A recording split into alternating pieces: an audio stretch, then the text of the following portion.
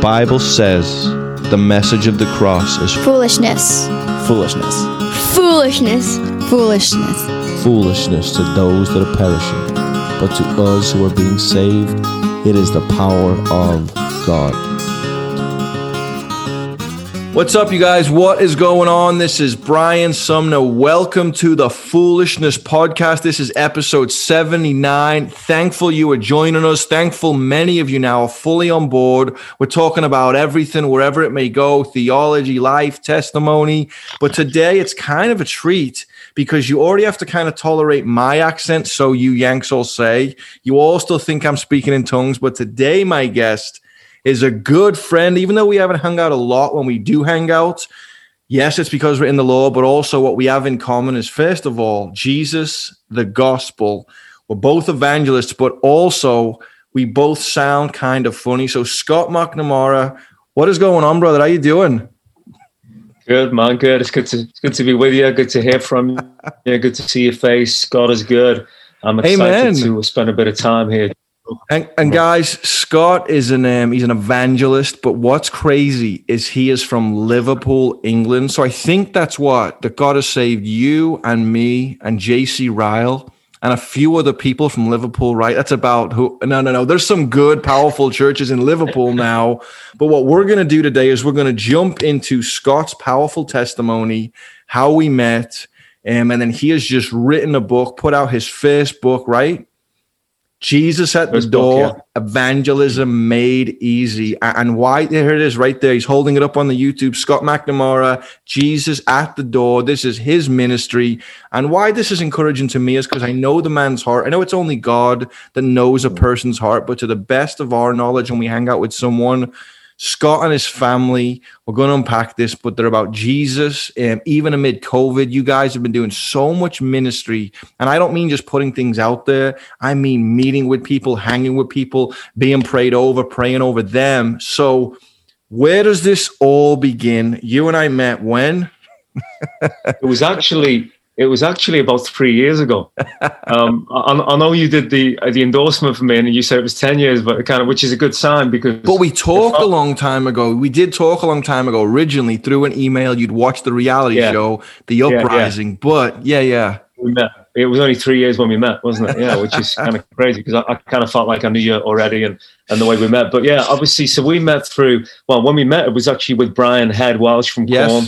And me and him were hanging out in SoCal, and then we connected. So it's funny, Brian was driving in the car. We pulled up outside your house. And, I know. I met you. Remember when you jumped in and we went for a bite to eat and hung out? I know. So guys, I was part of a reality show many years ago, and it was, to me, it's a reality show I was proud of. It was a very Christian show. It was myself, Christian Asoy, Jay Hazlip. It wasn't all the funky stuff. It was seriously just us going skating or going to rehabs or going wherever. And I think you'd seen that show, or you'd heard of the church, and then you'd said, I watched your guys' story. And then when you were over here, you're like, hey, I'm in town from Liverpool, or I think even from Ireland at the time. You'd been moving around a bit. And you literally said, I was just trying to meet up with some of the guys on that show. We connected. I was blown away that you're from, my neck of the woods. I'm looking at this guy who's a Scouser, his family, the beautiful kids. And you were just hungry saying, Lord, what do you want to do with me? I was encouraged. You hung out in Huntington Beach for a few days, and pretty much since then, you've been back and forth. When we can, we connect. We try and stay up to date. But, life's going on. As long as we're in the Lord and we're seeing what each other's doing, we're on the same page. But let's just get to this place. So you are this guy that hears of me, a Scouser. I'm coming to England. You're friends of Brian Welch, and we're going to connect. But how did you come to faith? Because it's a crazy story, right? People have to realize I did not meet one Christian the whole time I was in England. People find that hard to believe. But in Liverpool, there was no one. A Mormon a couple of times, a few Jehovah's Witnesses, a lot of Muslims who were great. They were good friends of mine. But Scott, where does this all begin for you? Because it's powerful. Yeah, no, definitely. And just before I jump into that, I just want to say how like the uprising and that show, how the Lord really used that to inspire me, man. I mean, I didn't know anything about skateboarding. I wasn't in that kind of clique growing up. You know what I mean? My friends are all drug dealers and gangsters, man. So I mean, there was no skateboarders, you know. But so I didn't know anything about skateboarding. I didn't know anything about you or even Christian or so any of those guys. But I came to the Lord and then I just was like, you know, thirsty for wanting to know about people who love Jesus. So I would watch a lot of God TV and TBN and all that. And that's when your show came on, The Uprising. And I'm like, I don't know who these guys are, but this is just, man, I could just feel the spirit on it, you know? You guys were just going out there, like you'd be like drinking coffees, sharing the gospel, just the whole thing. And I'm like, man, this is amazing. So I got really sucked into it. Yeah. And not knowing anything about you guys or skateboarding, I just like, I loved the spirit on it. And that became my favorite TV show, man. I was just like, I love that show. It was the only show. I didn't watch TV. Yeah. But the only show I watched was that show. Yeah. And then I turned some friends onto it in my church too, and they loved it. And so then I heard evangelizing about the show. Exactly, yeah, it was cool, yeah. And so then I just obviously started to follow you guys, you and Jay and Christian, and just looking at your lives. And then when I found out about obviously where you were from, I was really drawn into that, because I'm like, man, this guy's from Liverpool and the whole thing. So I was really inspired by that, man. And a few years later, when I became an evangelist, I really believed that, you know, that was such a kind of equipping thing for me. Just kind of showed me about getting out there, and it really inspired me to do that. So that's just the first thing, man. Just to thank you for inspiring me even before I was doing what I'm doing now. You know? A lot of famous Scousers out there, you know, the Beatles, Cilla Black, Ken Dodd, God bless him, rest his soul. But to actually have other leaders, we got to be realistic here. We didn't hear the Great Awakenings. We didn't even know who Charlie Spurgeon was. We didn't know all these things that had happened in the past. Coming up in England, we say it all the time, Charlie Darwin's on the money. We're in school taught about evolution. I mean, when I met you and you were saying this, I was like, wow, God has really got a hold of this man. And the show is 18 episodes, 2 seasons, a lot of punk rock, a lot of action. I mean, people who'd OD'd, people come out of prison, I mean, ex-strippers, homeless. And it was just us 3 going around sharing, interacting. It wasn't set up, and it was very organic. So for what it's worth, that encouraged people. So you mentioned God TV, and when we met, you had a conversation where God, and I want to say, we're going to be very spiritual in this episode. We're always spiritual as Christians, but a lot of time people don't know how to navigate that. Anytime you say the Lord was laying on my heart, the Lord was doing this, people get freaked out. No one is adding to the canon of scripture, but I fully believe, even as a pretty conservative Christian, you know me, I believe the Lord still impresses upon someone's heart, watch this, say this, go to this verse. This is who your spouse is. This is whatever.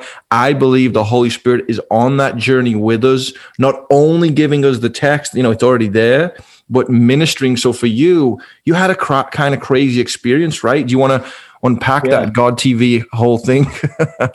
Yeah. I mean, for me, just kind of like coming to the Lord, you know. So the way that I came to, like yourself, like you said, growing up, you don't really hear a whole lot. But I remember, I mean, my mum came to the Lord. I was raised in Irish Catholic home, so it was very much, you know what I mean. It was very much about the kind of the glitterati, the kind of the outward expression, but there wasn't a whole lot going on inside, you know. So I didn't see much of Jesus, but I saw a lot of religion and churches and smells and bells and all that kind of stuff. But my mum came to the Lord when I was 9 or 10, and then I began to see a real expression of Christianity, that there was power in it. There's power in this thing. Before I just thought it was statues and things, but like I could see there was actually some life in it, man. It was like, this is crazy. So my mom had an experience with the Lord, came to Jesus, and I'm like, okay, this is interesting. And then I was 15 years of age, and my brother had been in juvie. And he got sent away when I was a kid because he was like crazy. He'd locked me in a room and hit me, beat me up, set fire to the bed. He was just like a wild animal, you know. Yeah. So after my dad left, he went nuts. So my mom had to get him taken away to this juvie, and I was raised by a single mom. So you know, in this environment, all I knew was kind of her influence. And then my brother got released when I was 15 and he was 18. So my mum invites us to a Christian conference in Ireland, and we go along to this conference, and me and my brother, we hatch this plan. We're like, man, we're going to go and get the girls That's the only reason we're there. We're gonna pull the girls. We don't care. We're not really interested about God, but let's get the women, you know? Yeah. So, and so that's we were kind of always good at that. Most Christians, just so you know, a lot of the guests say, I was going to youth group for the pretty girls. So maybe the enemy thought he was leading you, but God was like, but when you get there, I got something else in store. So you were going to Ireland to try and take the women, which was a very English thing back in the day. All those wars were to go take their plunder, take their women. Yeah. So there's them heinous Scott living a sinful. Yeah. That was our vision, and we heard that there was some millionaire daughters there. If you know Slazenger, they make Slazenger. Mm-hmm. Yeah, of course. They make tennis make. So that the family of Slazenger were at this conference, and the daughters were there, and they happened to be the same age as me and my brother. So we're like, man, this is game over. Mm-hmm. So we go there, and we're like, we're doing our thing, and it's going really good. And then on this one particular night, this big kind of like revival night, there's about 150 kids in a room. I'm at the back row with my brother, and I'm like rolling up bits of paper, throwing them at people's heads, just messing about. And then this preacher points at me and he says, God wants you. And literally like points at me. And I'm thinking, oh man, he busted. He's cotton, he's clocked me, So I'm kind of like trying to hide and shimmy out the way. And then literally I felt this love wash over me, man. It was like a tsunami of love just wash over me. Within about 20 seconds, I'm on the floor, weeping like a baby. Yeah. And I'm like, this is nuts, what's going on? And I didn't care who was looking. I didn't care who was like pointing the fingers at me. All I know is in this moment, I felt pure love. Yeah.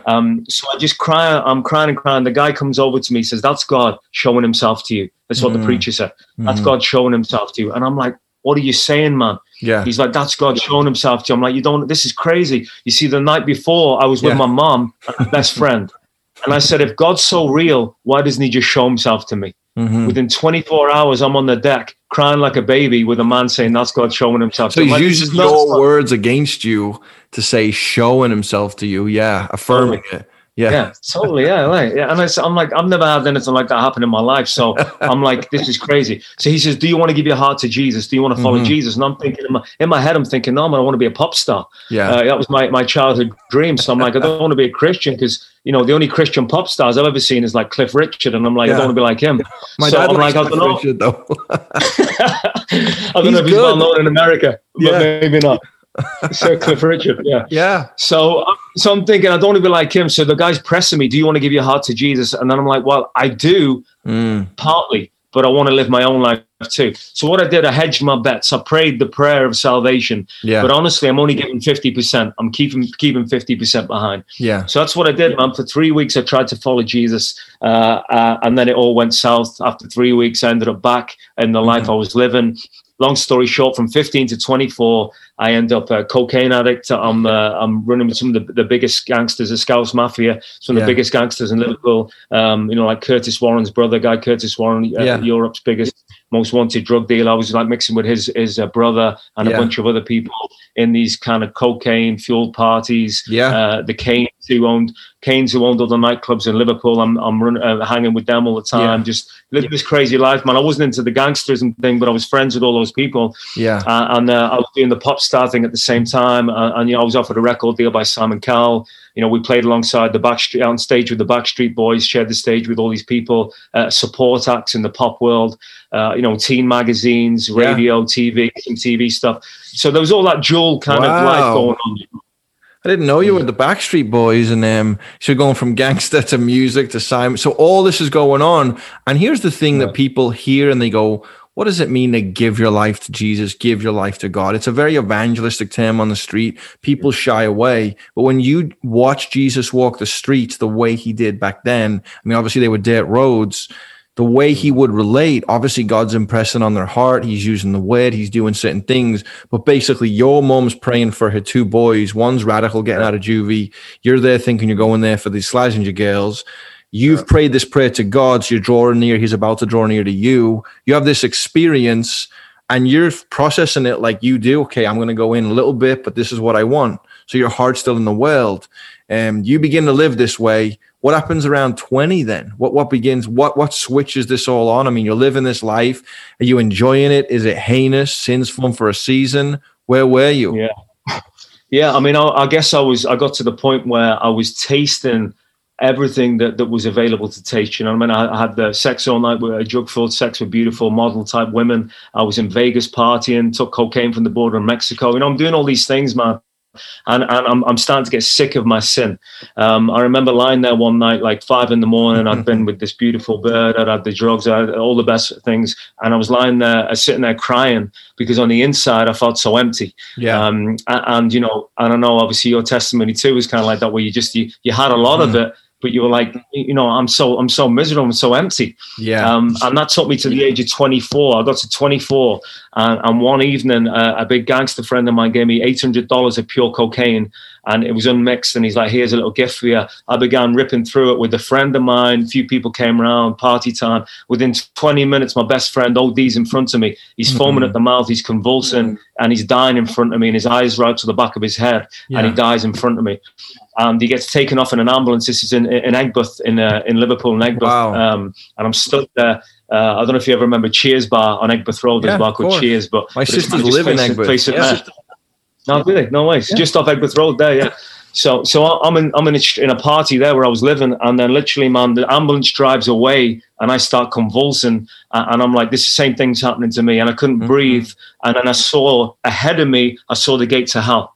It was crazy. And everyone was whispering in the party behind the door. They were saying, "Scott's going to overdose." I could hear them all speaking, and they were panicking because they had a lot of drugs in their house. And if the police come and the whole thing, they're all busted. I'm stood there. I'm looking, it was crazy, busted, yeah. So I'm and you're staring taking down the gates same cocaine, though, right? You're taking from the same amount. So whatever's mixed in that, they say it's rat poison, it's crap, it's whatever they put in there. You're ingesting that. So are you thinking this? And when you see the gates of hell, you're thinking, this is where you're ending up. This is where you're going. Because God has dealt with you sometime prior. Okay.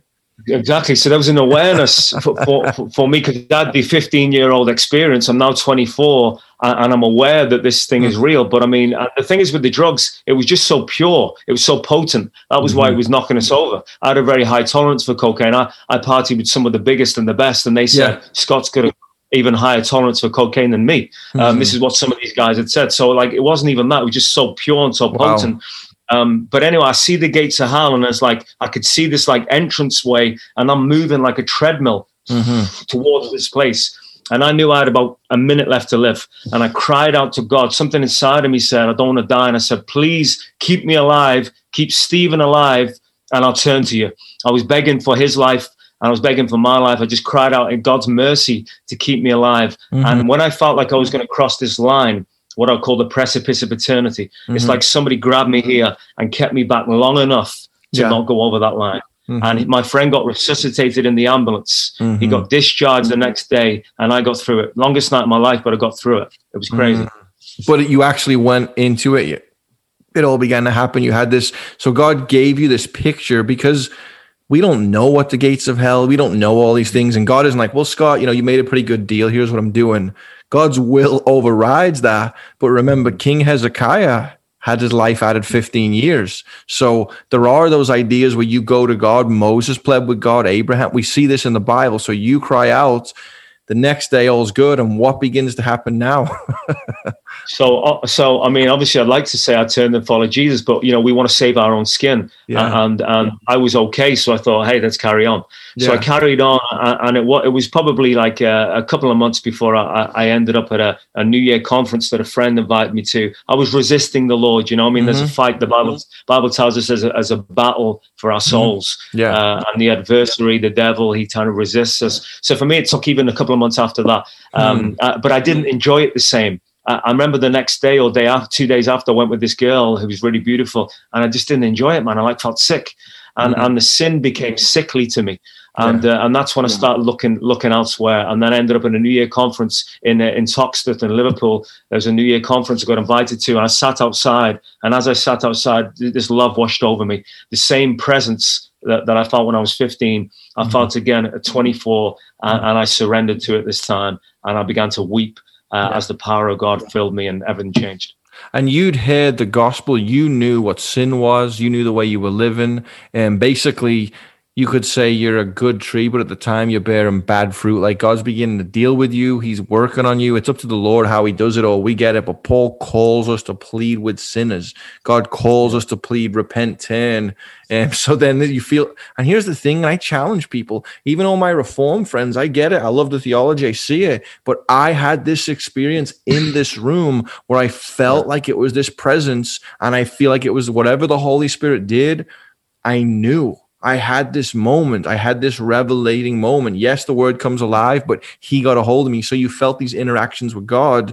And then did you say, okay, this is, what was the conference, a Christian conference? Yes, it was a Christian conference, but I was that wrought in anxiety. I was such a mess. I was like struggling with PTSD. I had 2 near-death experiences before I came to the Lord. Yeah. I picked a fight with 3 lads, 5 a.m. outside Liverpool city centre. So, I mean, I got beaten real bad. And I went through all these things where I had like anxiety attacks. So I was in a bad state. Now, when the guy came up to preach, I started like manifesting severe anxiety. I started feeling a lot of anxiety. So I left the building, I left the room, sorry. And as I sat outside the room is where the power of God fell on me. And I felt like I was in a tug of war. I felt like I was being pulled into this place of darkness and fear and death. And then I'd be pulled to over here, which is a place of peace and light and life. And it was like the Lord was saying, I just knew this revelation, you've got to make a decision, which one you got to choose. And as soon as I chose, I said, okay, God, I want you. It was like the rope was cut and I was a free man. And I felt totally free. And that's how it began. Amen. And so, but didn't you see something on television? Wasn't there something where the Lord got a hold of you and you had this almost prophetic experience and you knew to do with God TV or what? Well, I tried the thing with God TV. It wasn't that, but I tell you what happened was, and in terms of the supernatural as well, just to clarify, because I know this stuff is important. I like similar to yourself. I'm more of a conservative guy as well. I don't veer too much on the charismatic, although I believe in all those things. And we're friends with a lot of those people. Yeah. Yeah, I'm friends a lot, but I would veer a bit more to the conservative side as well. Yes. But I believe totally in the supernatural. I was birthed in the kingdom of God through the supernatural. So what I saw when I began to weep and I began to feel different, these 3 men left the building, left the conference to come towards me. And as I looked at them, there were beams of light protruding out their eyes. And there was a lot of supernatural moments like that where I heard the audible voice of God 2 weeks after I came to the Lord. And this was one of those moments with God TV. What had happened, I was about a 2-month-old believer, and I went to a church off Smithdown Road, a Frontline church in Liverpool. I just found a church, man. I'm like, I'll go there, you know. And it was quite a prominent church in our area where I lived.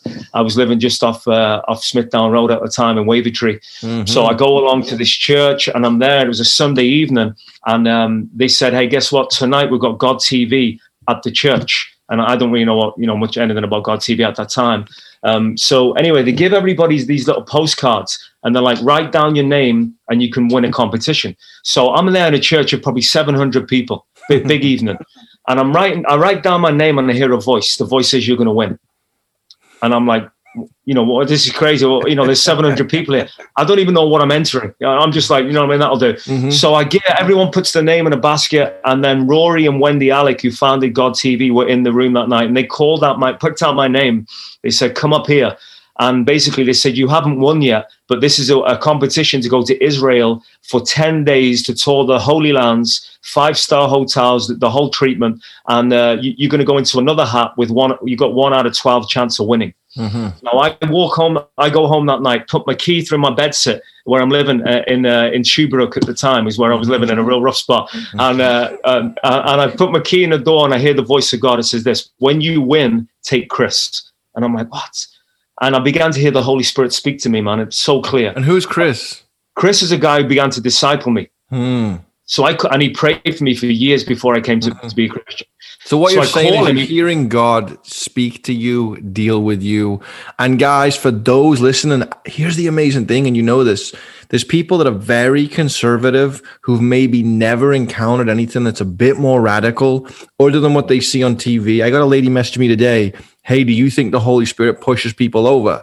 I'm like, well, if he's going to push people over, they're going to crack their heads on the floor, or you always have to catch them. It doesn't sound like God, but I've been in situations where I've seen the Lord move in people's hearts. They're being overly dramatic. Things that happen. I get it. I've seen where preachers push people. I've seen people abuse everything. But in my life personally, even this podcast, I feel like the Lord impressed on my heart through other people. I fully believe to this day, even preachers who say they're more conservative, they will say, we feel called to this. A baseball coach will say, I feel called to this. Wait, what you're saying is you believe the Holy Spirit's unction is moving on you, just because no one's announcing it, just because things aren't, you know what I mean? So I just want people to hear that and say, let's ride this out. Because to me, this is just normal. People in church all the time pursue love, desire spiritual gifts, especially prophecy. You're not adding prophetic word. You're not judging a nation. You're not speaking of the forthcoming power of the Holy Spirit from the prophet Joel to the book of Acts. You're talking about your life, Scott, and Dad, your father, is ministering to you. Nothing new to me. Nothing I've got to change about my life. We test those prophecies. So there's the Lord just to help listeners say, what's he saying? Yeah.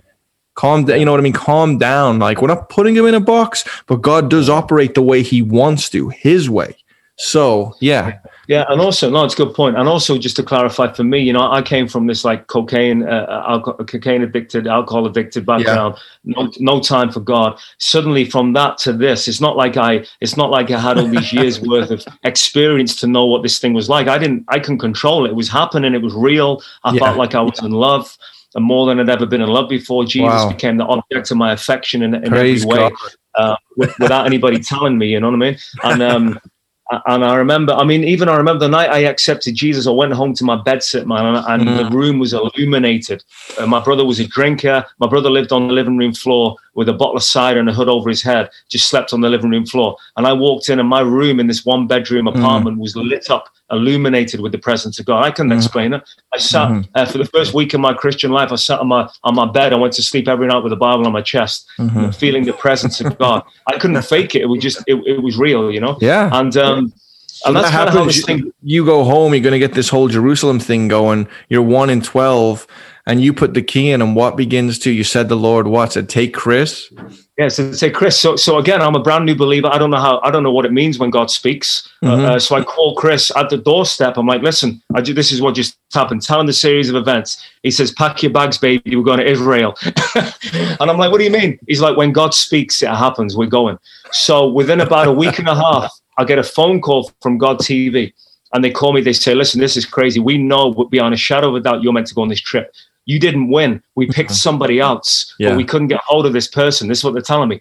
That their number, email, the whole thing, we couldn't get them. So we picked again. You're the second choice, but we believe you're really the first choice. You're the winner. So me and Chris, we go off to Israel, man. I'm a 4-month-old believer, and I'm touring the Holy Lands in a 5-star trip to Israel, which is incredible. That's where I was given the gift of tongues and all these amazing. I saw a vision of angels, just real supernatural stuff happened there. You know? So that's amazing. And then I got to share. And you got what? You got to share it? I got to share my testimony from King David's castle on Pentecost Sunday live on God TV, which is crazy. But here's the real crazy thing, because a lot of times we hear something like this and we go, well, let's chase these moments and experiences. And we should have those. Even Alicia Childers, you know, she was on here. She's very conservative. She preaches a lot against this kind of progressive movement where there's not a lot of gospel spoken. It's kind of lived out like a good works thing. And she was saying, I didn't have these experiences, and I would hear these radical moments, but other people have these heavy experiences like this. So what's crazy, though, is when you come back from Israel, you begin to evangelize very crazy people. You get put in very crazy situations, right? You're in Ireland somewhere, or what was the story you were telling me where you go into this bar and it's the very craziest place you could be? And so just unpack how God begins to start using you. And I want those listening to realize the gift that is in you will make room for you. Obviously, when we hear in the Old Testament, it's talking about when you get put before a king, when you get put into a situation. But I literally live my life as an evangelist. God has a responsibility, not really to me, but to the office he's given me, that as long as I'm trying to operate in it, he's going to navigate me, because I'm going to be the guy that shares in the coffee shop. I'm going to be the guy that's willing to go to the school. Likewise, you came alive in that same way. If I put you on our stage at the church I go to, you're going to hear the same kind of things out of you as you do me, because we're evangelists, but God has to let you know that's who you are. So you win this, you have these things, you're most probably excited, but you begin to start sharing and witnessing to people in very crazy, what could be dangerous, deadly, confrontational ways, right? As far as they go. Yeah. Yeah, I mean, it didn't begin like that. It began with like the simple ways, I guess, like, you know, feeling that the Spirit nudging me to go and share with that person. What I would do in church on a Sunday, before I went to church on a Sunday, I'd go to Liverpool city centre, and I'd stand there and I'd go and minister to whoever's there, homeless people. And I'd say, do you want to come to church? And then try and take people to church. I'd just turn up on Saturday. I remember going to Lime Street Station on Saturday. And I just prayed. I said, God, bring people to me. And I stood there, and there's all these rough people, these scallies at the back of the step. And I just stood there, and I'm looking around. Some fella says, hey, you. And then comes down the steps, and he's like, I know you, man. I know you. And I mean, I knew a lot of people, but I didn't know this fella. And I'm like, I don't know you. And he's like, I know you from somewhere. And then I got to share with him. And so I would obey all those things. Yeah. And then I remember a couple of years into that, I was praying one day. I was with my dog in the forest praying. And I heard the voice of God. It said, you found my favor. Is what I heard. You found my favor. And honestly, after that, everything began to shift in terms of opportunities to share. I mean, I still had to take the opportunities, but there was like there was a breath of heaven on it, you know. And then it came to a point where I was in, the Holy Spirit gave me a vision of me stood outside a paramilitary bar, you know, like the IRA and the kind of paramilitary. Explain that to people. Paramilitary, a high level, like you talk about Ireland and the craziness and all the violence that's been there. It was a paramilitary bar, right? All these people are there. Yeah, so basically, like the Irish Republican Army, you know, in the 70s, they began sort of bombing. The Catholic faction began to bomb Protestants and all kinds, you know, like royal family people were getting done, and all kinds of hitman stuff. There's a big war that happened for the past 40 years with Ireland and England and the Protestants and Catholics. So in this particular bar, there's a particular street in my community where I was living in Ireland, and it was housed full of all these people. Like there was one guy who's a known murderer who would drink in there. These guys would go with ski masks on, and they kick doors in and shoot people in the kneecaps and put them in wheelchairs or kill them. Yeah. So these are the people that drank in this bar. And the Holy Spirit, I was painting my house. I wasn't looking for this. I was painting my house, and I saw a vision of me stood outside with a microphone preaching the gospel. Yeah. And I began to tremble, physically tremble. And I'm like, I ain't doing that, man. There's no way I'm doing that. Yeah. But I'd made a deal to God where I'd said that I'll do anything you ask me to do. This is kind of my prayer. So long story, it took me about 9 months to go, but I went. And I stood outside that bar, and the bar owner put his head against my head. He's 6'4". His name's Darren. We're friends now. But he put his head against my head, and he began to threaten me. He says, I'm going to rip your head off if you don't turn that Christian music off. I had a Christian speaker playing music into the bar, and he's got his head against my head. And he's threatening to kill me. And the last thing he says, he's like, why are you here? Yeah. And I couldn't think of anything. So I just said, Jesus sent me. And as I said, Jesus sent me, he pulled his head away and he starts pacing up and down. I'm going to kill you, man. I'm going to kill you. And long story short, we became friends. I took church into the bar on 4 occasions. We did church in that bar. It's like a dungeon and never been done before. And you can watch it on Finger of God 2, as a movie, Finger of God 2, that me and Brian Welsh from Corn, we went in at the aftermath of me going in for a few years, and we did like a little service in there. And so a lot of those guys came to faith, though, and this began to move and minister, and then you began to feel this call to come to the U.S. as well. You began to say, okay, Lord, because you partnered with some of the vineyard churches, and basically you've got your wife, and then you got 4 kids? 4 kids now, yeah. So then, and your youngest, how old?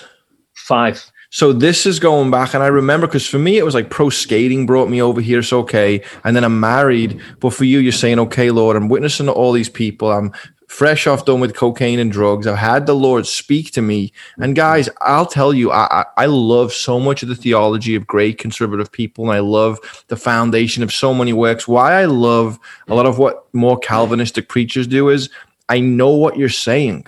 A lot of times what I put on the television, I don't know what the message is. All I know is that you've got to get, to the top of the food chain, and God's going to bless you. And I don't really know what you're telling me. And I know it's all positive. It can pertain to the house you want, the car you want, the shoes she wants, all the rest.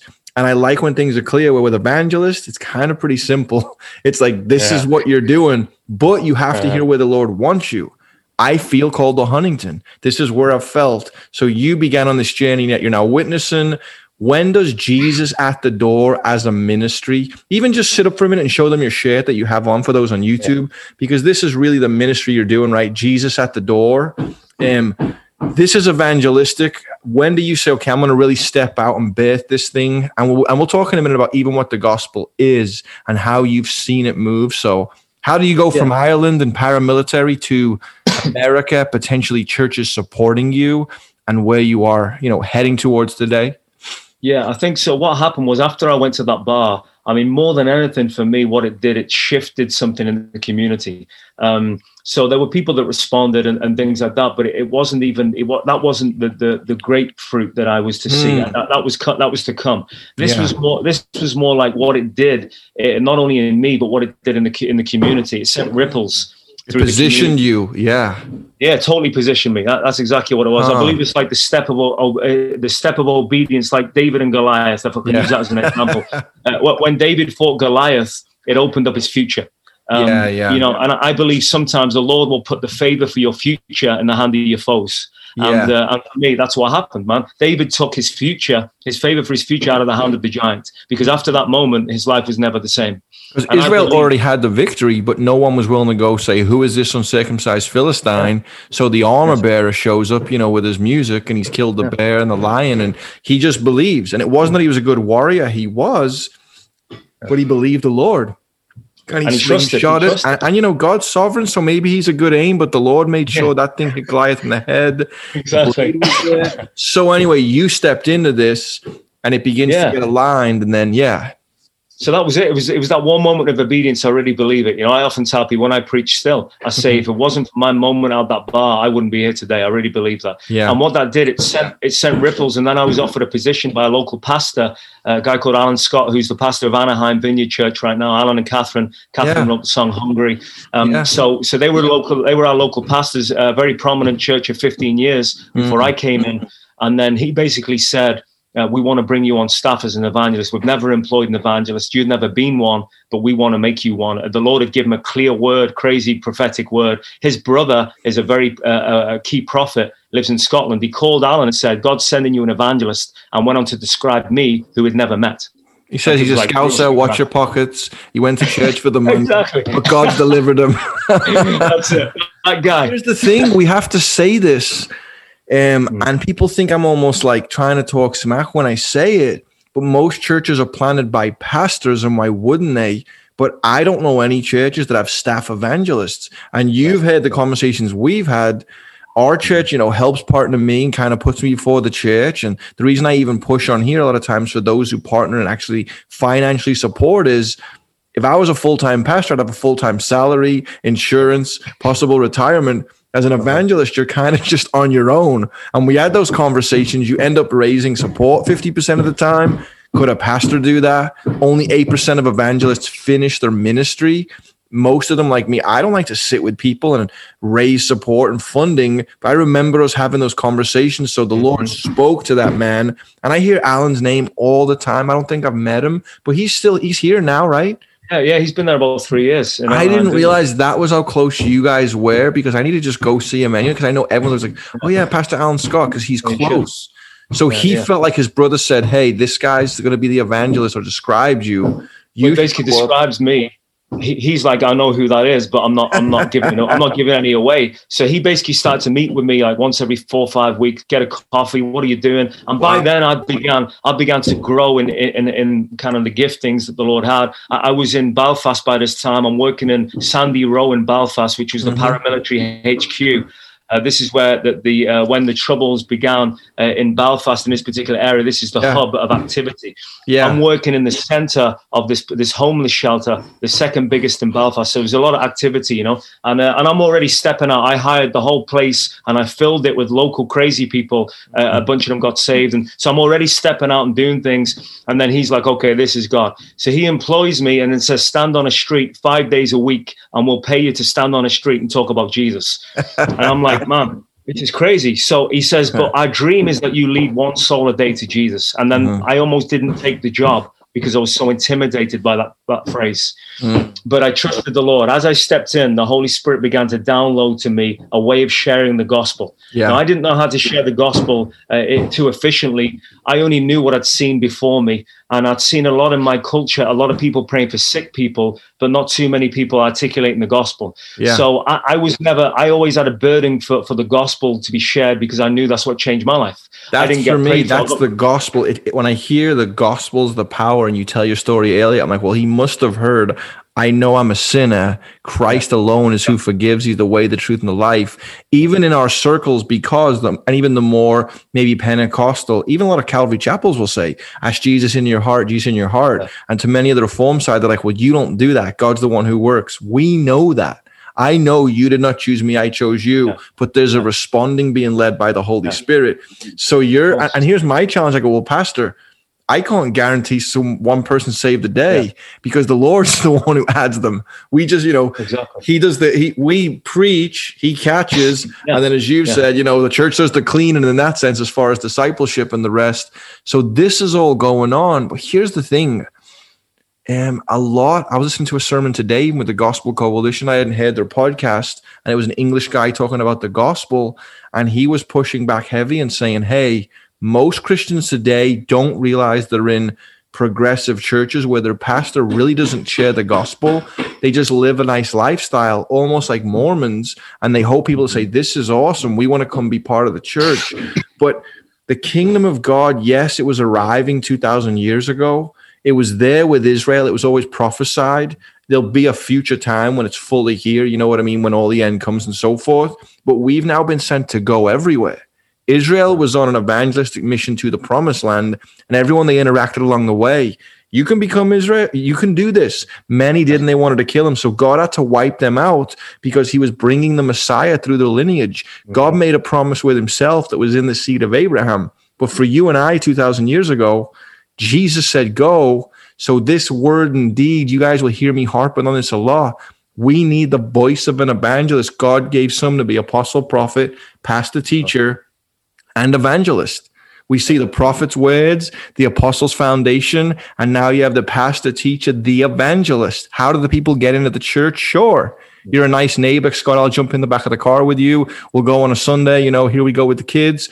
But evangelists, and so many pastors, I got to say it, they don't even want to see their people on the streets. They look at it as like the big signs and the waving Jesus, and it's almost like an embarrassment. And I go, guys, he sent them out. They went actually door to door. So I want you to really focus on that. So you're now going to go and sit on these street corners. You begin to witness. Alan Scott and them saying, okay, Lord, but trust in you. I mean, praise God for that man's faith. And here's the thing, even if they missed it, God will honor all three of you for your faith. You're not trusting Satan, you're trusting God, and God will redeem that faith. Amen. Yeah. So how does that happen? Yeah, no, I agree totally. And so for me, it was a case of, like John chapter 6, verse 44, Jesus said, nobody can come to me unless the Father draws them. So exactly what you're saying is, we can't say this is definitely going to happen. Yeah. But what we knew to be true is the gospel is that powerful that when it is shared, something happens. I describe it often like the gospel is like a sledgehammer. Yeah. And when you apply it to a surface, something's going to crack. Yeah. But most people, they don't hold the gospel with the weight that it deserves. They hold it more like a feather. So instead of smashing bricks around people's hearts, they're tickling people's ears with it. You know what I mean? Yeah. Because they don't know its power. And they hope they'll just say, well, you guys are nice and tell me about this Jesus. And he sounds sweet. Mm-hmm. Look, guys, you're already condemned. John 3:18. It's a rescue mission. This is a cry, as it will be in the days of Noah. Noah was a preacher of righteousness for 100 years. A flood is here now. Everyone's sinking. Amen. Go on. Yeah. Yeah. No. Totally. Yeah. No. Come on. And that's kind of where I was. So I was in a place of I need to share the gospel with these people. But how do you do that in a couple of minutes with a stranger who's passing by? I mean, like it's not like you've got a 25-minute exegesis on the Book of John. It's kind of like you've got a couple of minutes max. They're passing by. How do you catch them? And this is how the Holy Spirit began to do it. He began to drop these phrases into my spirit, and I would say these like one-liners. I'd say it, and the atmosphere literally would shift. Mm-hmm. Like I felt it, they felt it, and this is like with strangers who don't know the Lord, Mm-hmm. And it was that good, man. I wrote it down on my phone. They'd walk away, and I'm like, I'm keeping that. So I literally type it in my phone. After a number of months, I end up with 9 points that the Holy Spirit gave me, and it's a way of sharing the gospel in an imagery-laden fashion, and it just shifted everything, man. We experienced the move of God in our community over 3 years. We saw thousands come to Jesus. Me and my wife opened our home. We began to disciple a lot of these guys who came from crazy backgrounds. We ended up with a church within a church. The whole left side became my new believers, which was crazy. A lot of them, like, gangsters, drug dealers, all this kind of thing. Because I went after the guys that nobody was reaching up until that point. And the Lord poured out His Spirit. And honestly, I saw things I'd only ever dreamt about, I'd only ever read about in books as a new believer. And there were moments me and my wife had to pinch ourselves because we were discipling these people, and we were seeing God transform their lives, and it was just mind blowing, Wow. And kind of that's how Jesus at the Door was birthed through the harvest fields in that way. And I love being the voice of moderation, because Scott isn't saying God has given me this new 9-part step that every Christian in the world has to do. What he's saying is the Lord began to use me in these ways. I know we're going to talk about your book in even just a moment. We're going to unpack Jesus at the Door. And, I know you've got about 20 or so minutes left, but I'm saying the reality is this is how God spoke to you. You're using the text. He's shaping the language you would use. We can't stop everyone on the street. That woman's going home. That guy's on a bike ride. When you go outdoors evangelism, that is probably 5 to 10, 30, 40% of the actual evangelism we do. They say the most evangelism you will see is when you invite someone to church, because most people aren't ever invited. The number one reason they go is someone says, do you want to go? And on the way home, you go eat somewhere and you say, what do you think about that? Well, those guys had funny accents, but I never thought about this. Our neighbor's selling the house. You might have heard the banging in the background. My friend's doing some work on the door now, but even they sold the house, and we never really ate with them. We were always super busy. We made time to hang out in the front, but we never went somewhere. And when we ate, they've heard the gospel. They know I'm a preacher. They've heard all our stories, but they said, hey, we had these questions.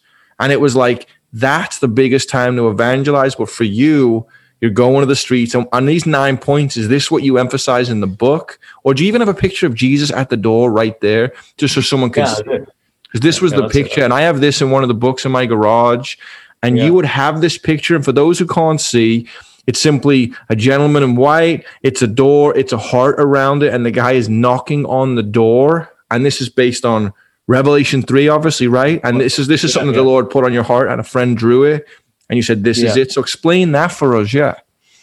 So once I had these 9 points, I mean, for me, and it's not just about, I spent 3 years in the street, but I mean, I haven't been working on the streets full time since 2017. But I regularly see people accept the Lord as I go about my business. So I do a lot sharing the gospel. I'm at the grocery store, I'm at the gas station. So wherever I'm going, I'm sharing. And this is a way that you can share the gospel in a fashion that is quite easy to do, and is very spirit breathed, is the kind of key to the whole thing. But I began to do it, and the Lord began to pour out His power. And honestly, it was I was surprised more than anybody at the simplicity and the power of the gospel. I mean, this is the verse that I felt the Lord give me here. It's maybe quite a gutsy statement, but 1 Corinthians 2:13, where it says this, is that when we tell you these things, we do not use words that come from human wisdom. Instead, we speak words given to us by the Spirit, using the Spirit's words to explain spiritual truths. And honestly, what I felt God gave me in Jesus at the Door was a way of conveying some secrets of heaven, the gospel, the rescue mission, a way that conveying it to the layman, to the person who maybe doesn't know a whole lot.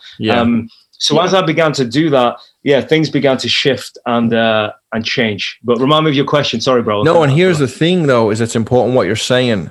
The danger for evangelists is you and I go into a town and we go crazy. We have a big event. There's 10,000 people, 100,000 people. We're all fired up, and all the church like, why have we been evangelizing? And then we leave, and the pastor's like, great. Like, the pastor has a role as well that we don't fit. Heaven forbid God ever calls me to plant a church.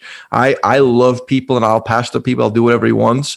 But I see the office of a lead pastor. They think 5, 10, 20 years. Alan Scott's thinking like that. But the evangelist comes out and just sprays and gets going, and we listen, and we're saying, Lord, and there's an apologetic to the way you respond. There's a pushing in the verses. There's a no in your testimony. But for you, I'm saying this Jesus at the door idea is obviously in Revelation, we know that John is referring the message to the church. He's rebuking the church there.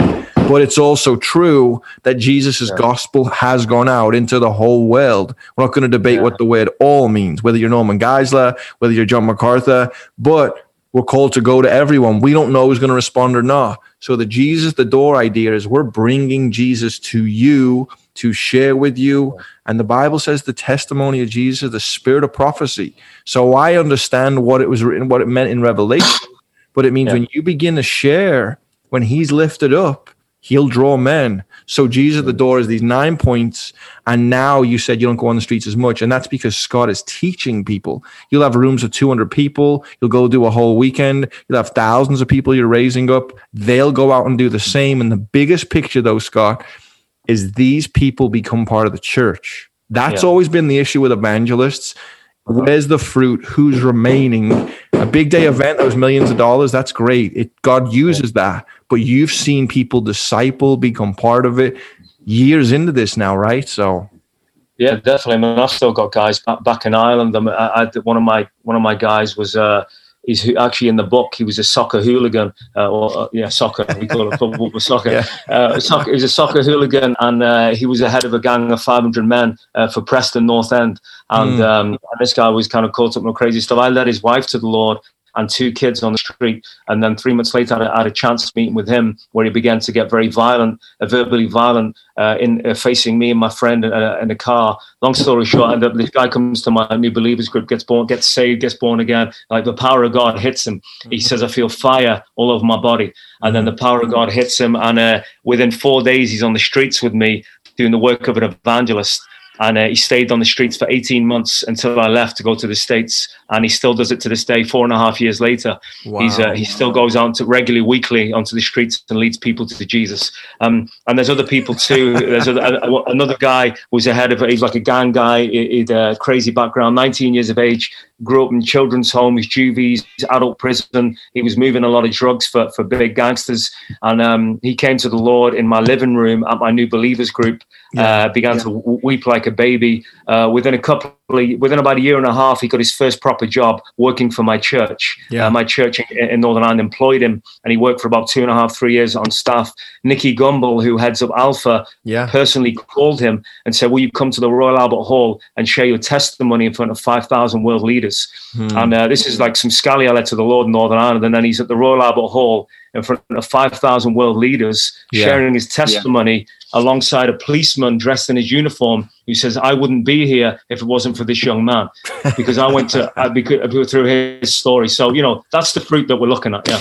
We could talk about this all day because it's true. We take for granted the people you meet. I used to go into the bank and my wife would say, you tell everyone about Jesus, and the banker would be at church. Or you go into like IHOP, and I mean the actual pancake place where my parents are here. Yeah. And I know when we've been on the street, you begin to engage people. 80% of people aren't going to respond. But what you said, for those listening, there is power. Even our neighbors asked, I said, look, you cannot believe till the Holy Spirit does this work, but you will feel the conviction. Those seeds will be sown. God will minister. But so what you're doing is Jesus at the door is you will take a bunch of people, you'll share. And for me, it's like you need to know your story. You need to know what the gospel is. You need to know that we're already guilty, and everyone's challenging God's wrath nowadays. Is God a wrathful God? There will be a final judgment, despite what people say. There will be. We're already guilty. The gospel's a rescue mission. All your sins, when you confess Christ, what he did on the cross is applied to your life. You're forgiven only through him, the way, the truth, and the life. So you have this. You're doing this for years. How does it become a book? Was it just time? All these people that listen to what you're saying and doing, I got to get this out there. I guess it began to spread. I mean, we've had either I've been to or people that we've trained. We've taken this to over 24 nations now, and we've seen a lot of people. I mean, in South Africa, there's a real movement going on they've accepted Jesus at the door. Every nation, a church movement that's really began to blow up in South Africa, and so there's a real kind of the God's breath was really on it. I think people began to notice that. So I was put in touch with the publishers, and they said, "Look, this is outside our wheelhouse." This is kind of like it's a bit different to what we normally do, but we can see that Lord is on it, so we want to take a step of faith and do it.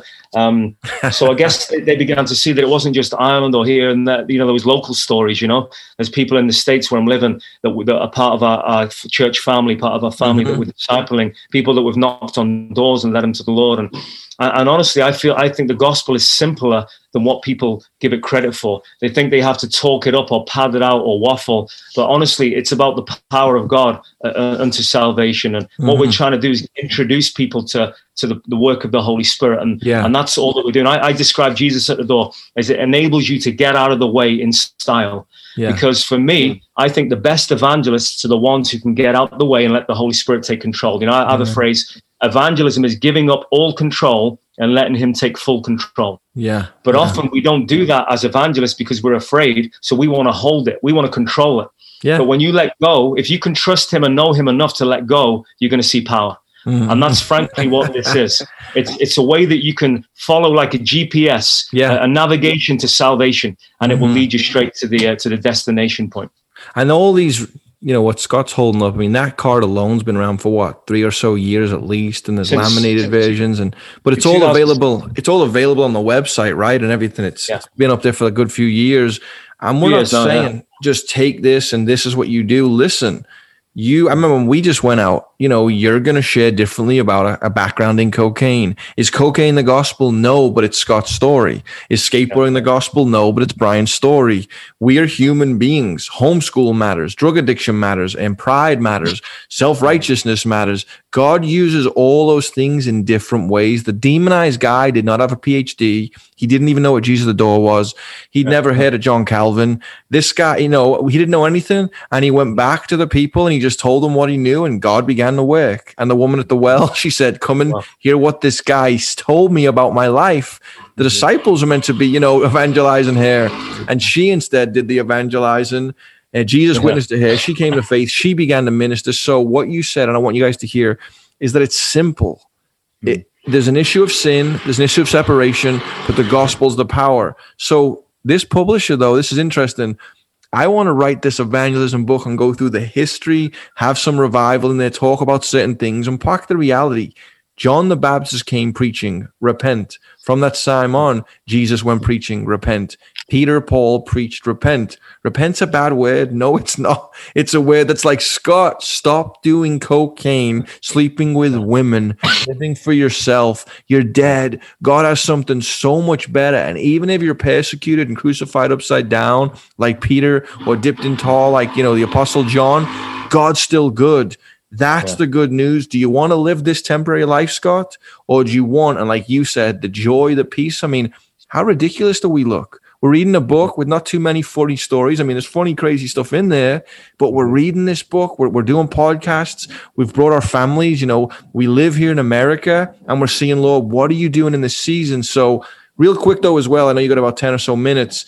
The book, who put it out? What's the publisher, and how do people get it? So the publishers are Chosen Books, Baker House Chosen Books. Okay. So I really admire those guys for stepping out and being willing to do this, because it is a little bit different. But honestly, what I'm really excited about this book and Jesus at the Door, it's a way that you can share the gospel in many ways. What I love about it, I can put it into the hand of a person who has never opened their mouth about Jesus, and they can bring someone to the Lord. I mean, this is what we specialize in. We specialize in taking people off the sidelines and getting them active and doing something. So we call it a reaping tool. That there's the kingdom of God, like the law of life, is made up of sowing and reaping. And at the moment, we have an imbalance. According to the Barna Institute, 96% of the church are not leading anyone to the Lord, which means we have 96% of sowers at best, and we've only got 4% reapers, which means the church is walking with a limp. And we need to fix that. So what we've done with Jesus at the Door, it's a reaping tool. And what we're trying to do is we're trying to allow you to partner with the Holy Spirit and find the apples that are ready to fall, instead of swinging on a branch, trying to make the ones that just aren't ready. So we believe that the Lord is drawing people every day. There's a harvest around America, around England, everywhere. There's a harvest. Jesus said that the fields are white for harvest. He didn't say except in England or except in the States. The fields are white for harvest everywhere. So if that's the case, we need to tap into this harvest. Many Christians, at best, they may just give you a free can of Coke or pat you on the back or pray for you to be healed.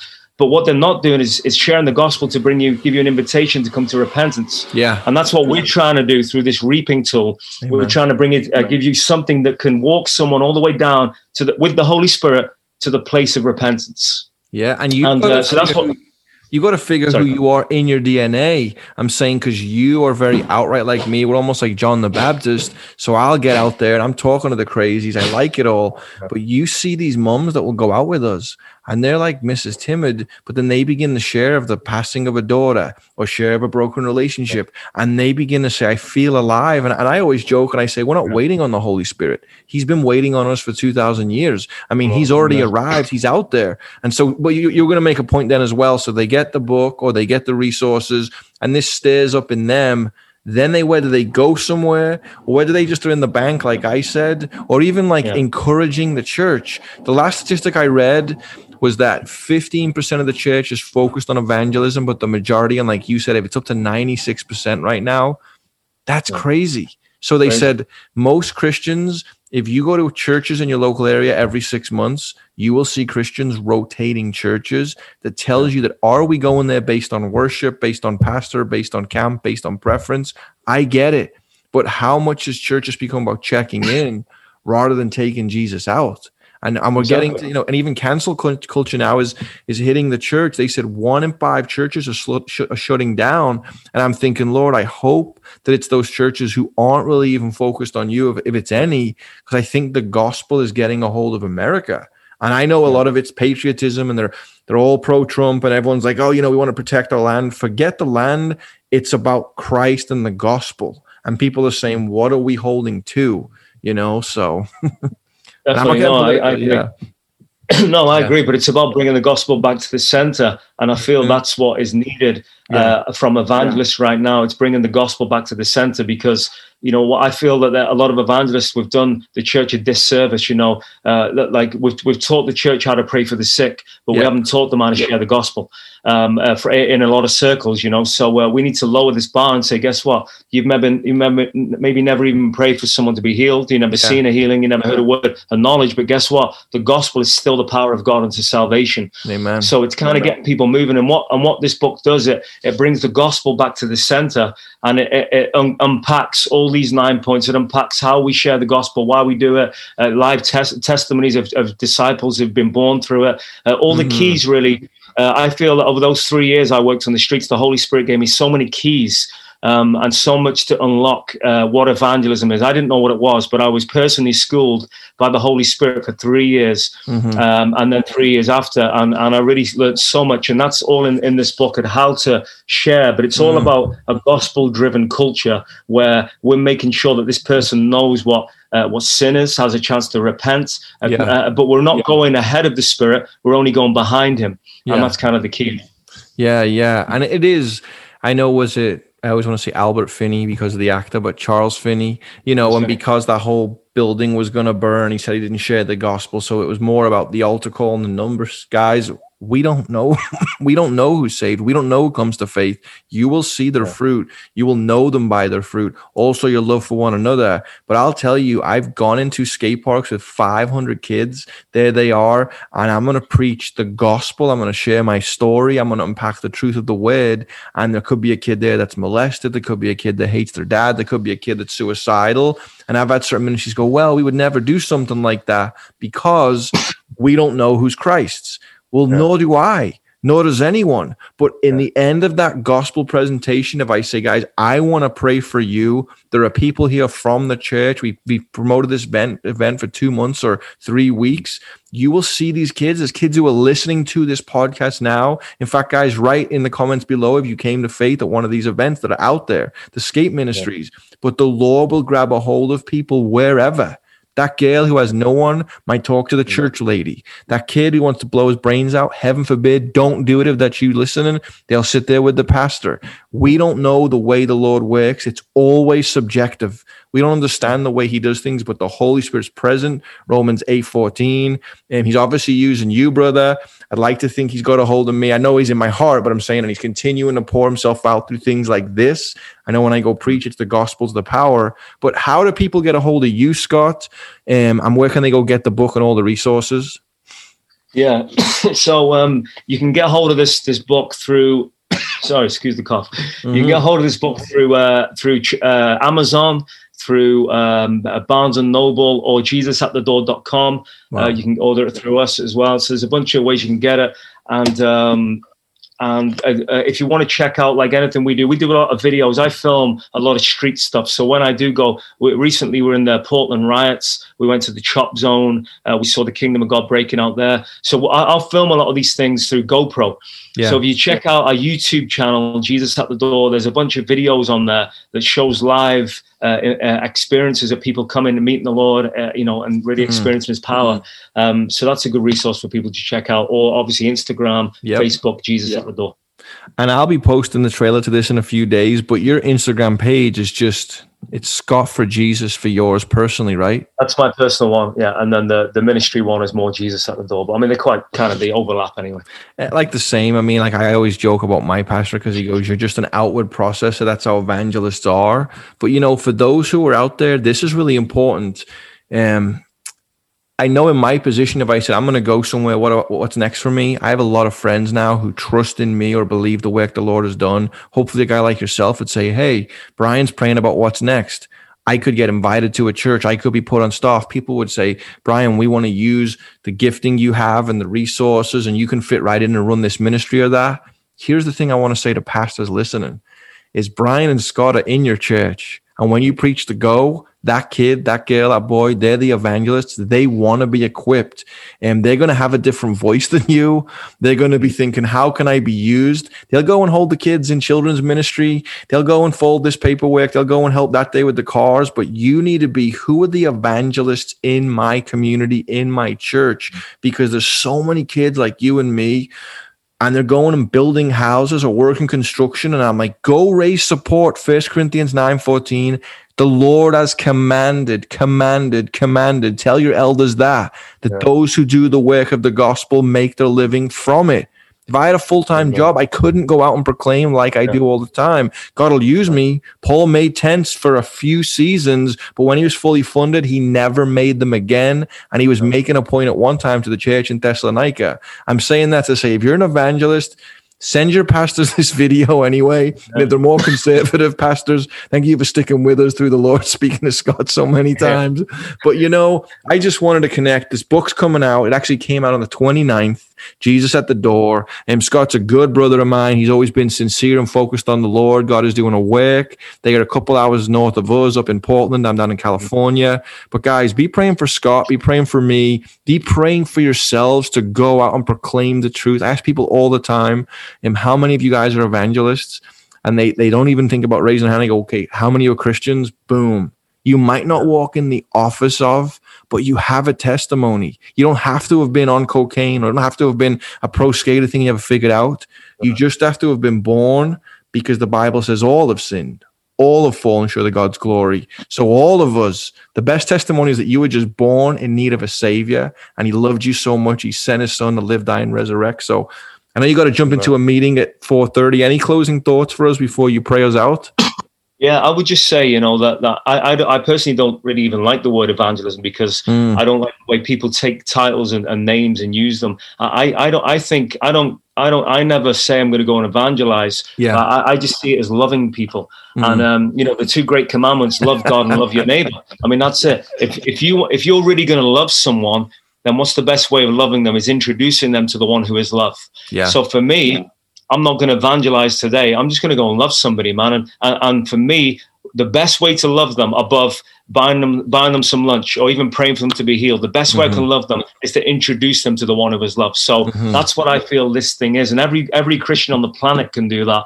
And that's what we're all called to do. And I'll just say one last thing, which I was going to share earlier on. But, sharing the gospel is a very small part of this thing, as you know. The biggest problem we have in church today is that nobody's discipling anyone.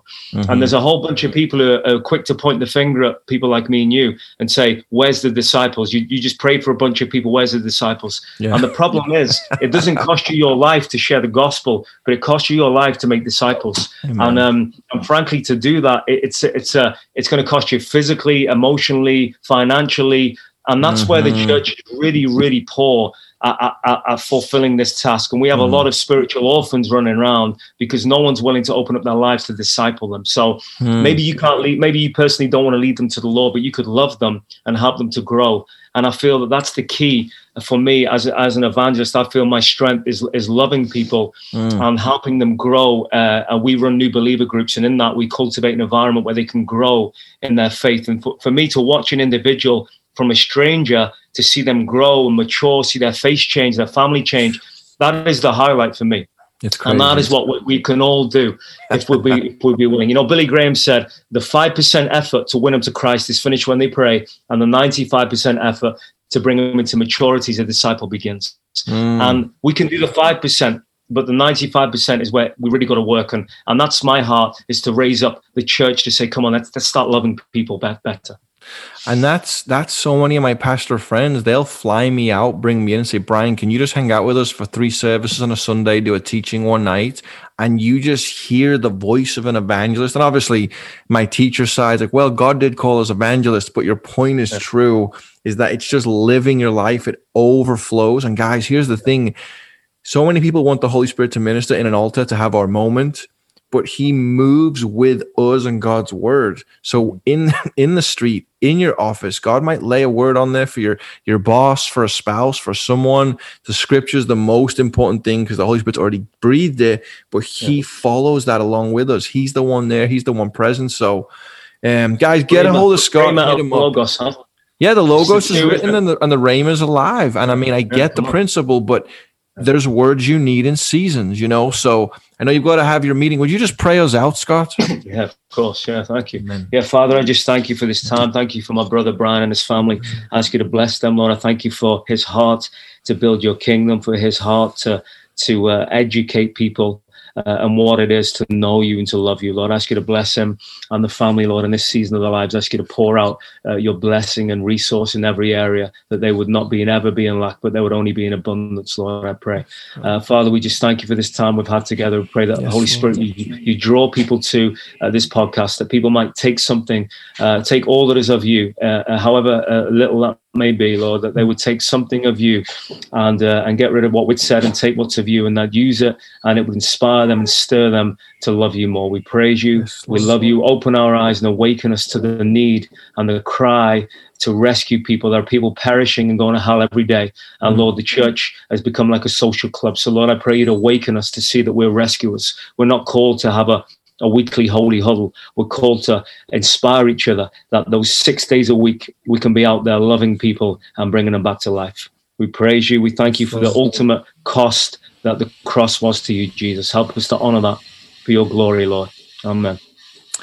Amen. And guys, think about it like this. One of my go-to books for anyone is Leonard Ravenhill's Why Revival Tarries. You get a hold of that and you have to start doing something, and he just yells at you and shouts at you. Do I believe in everything he's always saying? No. Would he believe in everything I wrote in the marriage book? Never fails. You're going to open Scott's book and I would tell you why to go get it. Not because it's about money or bestsellers or whatever, but you're going to be stirred up by an evangelistic voice. Some of those things are going to apply. Some you're going to love. Some you might not. I've not read it yet. I don't doubt I'm going to say, man, I never thought of this, that. But either way, I know it's going to be an encouragement. There's your wifey in the background. How you doing? More Scallies are joining us here, you guys. Hey, calm down. Hey, I know. But here's the reality is that you've heard the testimony of Jesus today through us. Go get my brother's book. Go hit him up online. Literally message him if you want to have Scott come out, do teachings, we'll jump on this again and we'll do some more just about what the gospel itself is. I'm going to go outside and see the guy working on the side house right now. Maybe I'll evangelize him. But guys, this is Brian and Scott. And remember, 1 Corinthians 1:18, the message of the cross is foolishness to those that are perishing, but to us who are being saved, it's the power of God. Hit us up. God bless you guys. Thanks for the shares, the likes, and all the rest. Pray for grace for Scott because he's a few minutes late because of me. I repent, guys, to his meeting. Love you all. Amen. Bless you.